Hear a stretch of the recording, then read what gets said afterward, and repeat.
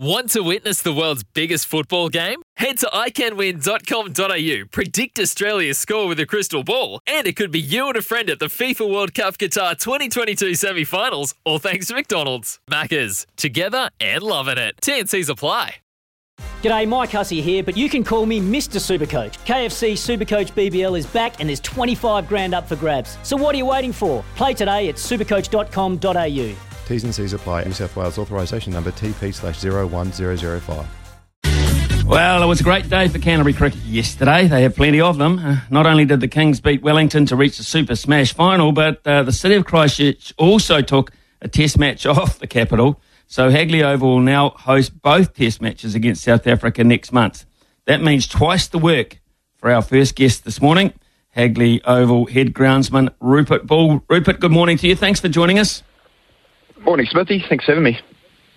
Look, hey, just first of all, Hagley Park itself is such a huge expanse and they play a lot of cricket on the outer ovals and things like that. Is your responsibility stretched that far, or are you solely within the perimeter of Hagley Oval itself? No, we do all of the wider 170 hectares of Hagley Park, including the turf and the Botanic Gardens in Central City, Mona Vale and those areas as well. So we've got a pretty vast team that covers a lot of area in the park. So how many staff? Yeah, we run about 12 staff in the Hagley Park facility, and then we've got another crew that look after the Napunawai athletics facility there with rugby league fields and the other sand carpet premier kind of sports fields around the city. So in all, there's about 16 or 17 of us in our team. Cool. So, Rupert, yeah, it is. 3 tests in 6 weeks. Normally you're looking at perhaps 1, maybe 2 in a whole cricket season, but 3 in 6 weeks. Exciting, but really challenging for you. Oh, extremely challenging, but yeah, I think you're right with the exciting part. It's it's a real privilege to prepare test match wickets, and we're really lucky to get 1 at the start of the season, or 2 at the start of the season anyway. So to have this one thrown in amongst the crazy times we're living in now is pretty exciting. But you're like say, there's a bit of work to do. I don't think I've informed yesterday that we haven't had back-to-back test matches at the same venue since 1930 at Eden Park against England. So it's a pretty unique situation to be in, and hopefully we can kind of deliver 2 good pitches. Right, people that perhaps don't know too much about cricket pitches or blocks, we're going to try and educate them in the next few minutes anyway, Rupert, with your help. So how many cricket pitches can you make on the block in the middle of Hagley Oval? How many can you make in a season? We've got 11 pitches on the block that are all fit for purpose for maximum size boundaries. So we've got a fairly big playing surface, and we generally use every single pitch on the block through Plunkett Shield, Ford Trophy, Super Smash and internationals, and some community club cricket thrown in there when we've got extra windows. So we were lucky enough to have a pitch there ready to go that's worked out really well with them trying to minimise the risk, that we had a spare pitch that we could accommodate 2 tests and the upcoming Women's World Cup as well. Some test cricket blocks will have different kinds of soil. That's just their constitution and the delivery made that way. Is that the case with yours, or is your soil constant for the entire block? We have we've got 10 strips of Kakanui clay. But we have been trialling a new clay, which we call the Robbins, named after Mike Robbins, who's kind of invented this clay that we're trialling.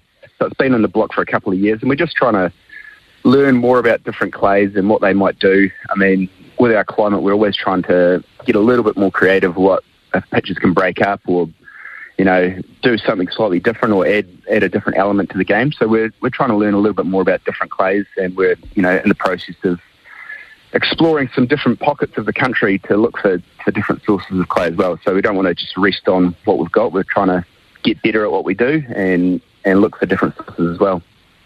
But yeah, all that test wickets and stuff is going to be Kakanui. Sorry. So Rupert, Hagley Oval, the pitches we've seen, I guess predominantly have had a relatively green tinge to them. Is that what we're expecting perhaps for the Proteas this far out? Yeah, I guess our stock standard pitches, generally have to go on looking reasonably green to try and create that pace and bounce, which we're after. But yeah, like the second test is going to be reasonably challenging because we won't be able to put as much water into that surface while the first test match is going on. So we've got the 3-day window to try and tweak and get that second pitch where it should be, and obviously weather conditions will play a big part on how that second pitch plays. Yeah, and I think that's an interesting point there, because normally throughout the day, when there's no cricket around, you've got free access to everything, you can do what you like, but when they're playing a test match on one pitch and 2 or 3 pitches across, you've got another one looming. I mean, you just can't get it. So first of all, how do you protect that surface? Because you don't want it to be scarred or scratched up too much going into the new test. How do you protect it, and how are you able to work on it?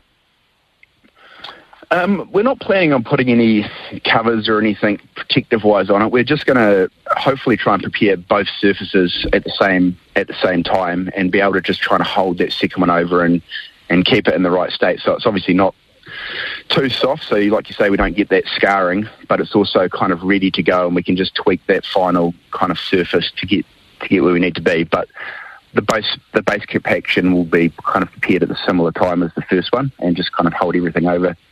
That's the plan at this stage. We've done it a couple of times with Plunket Shield games reasonably successfully with back-to-back games, so hopefully we can use, we've got a really knowledgeable and passionate turf team there that hopefully will make it happen.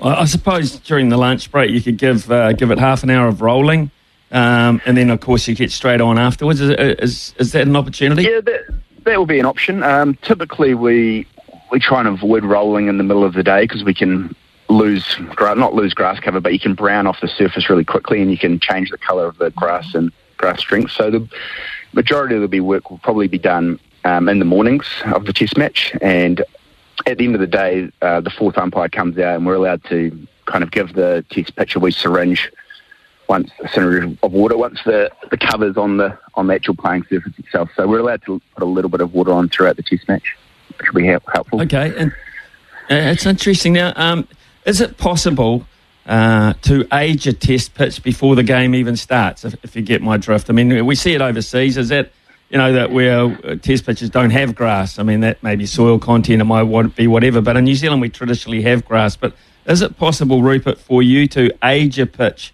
before the game even starts?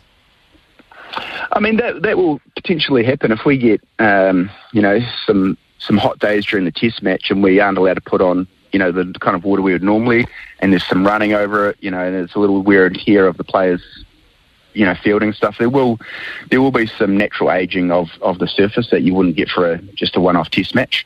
So it'll be really interesting to see how it goes, and I guess, we're even a little bit unsure how that's going to play out, and a lot will come down to the weather conditions.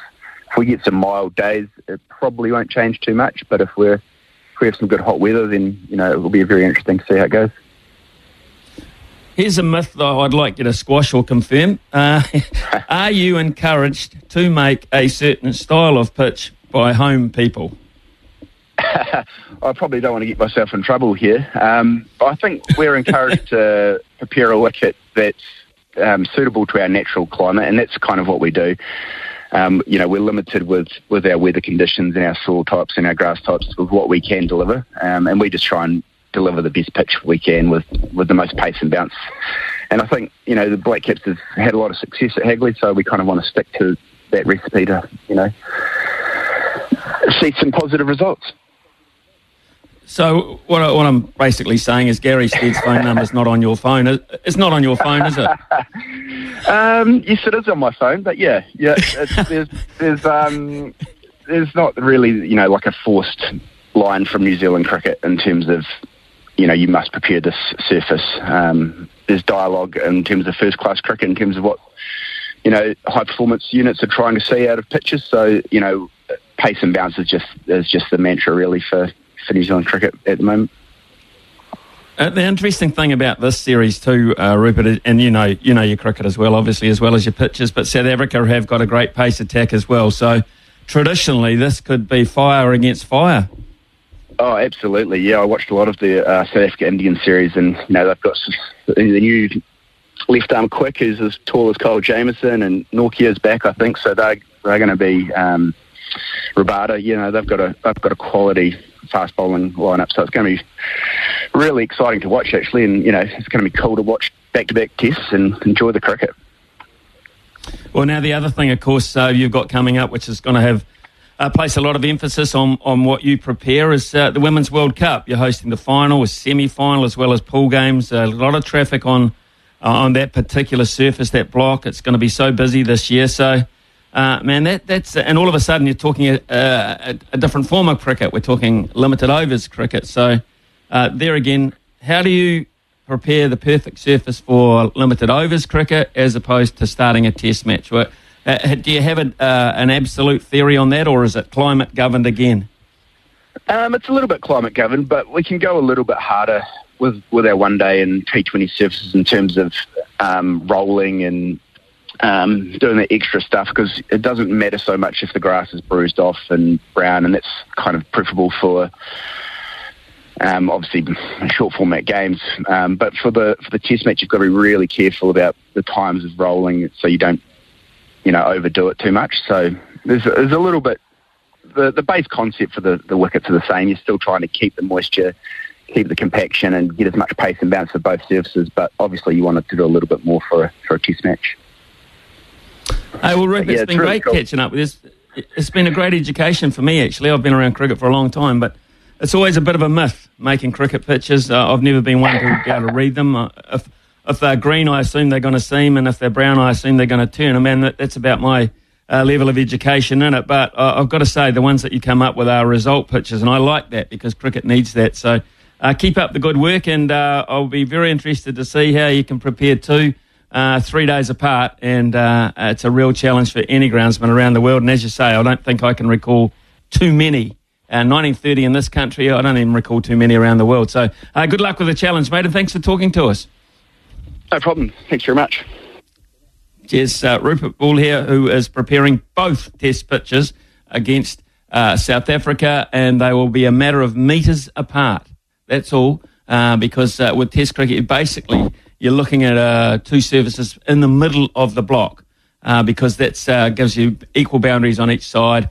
And, of course, the importance then, you also have to notify the television companies, because they've got to set up their scaffolds, etc., to align their cameras down the pitch. So, you have to, and you can't have them too far away from each other. So it's a lot of work involved. And I can tell you, when people fielding close to the wicket, those guys that field at short leg, at cover and etc., they come screaming in and, they scar the pitch. Those are the things you dread as a groundsman, because you want your pitch on the first morning to look absolutely pristine, and you just do not want all the scarring or evidence of traffic on it before a ball is bowled.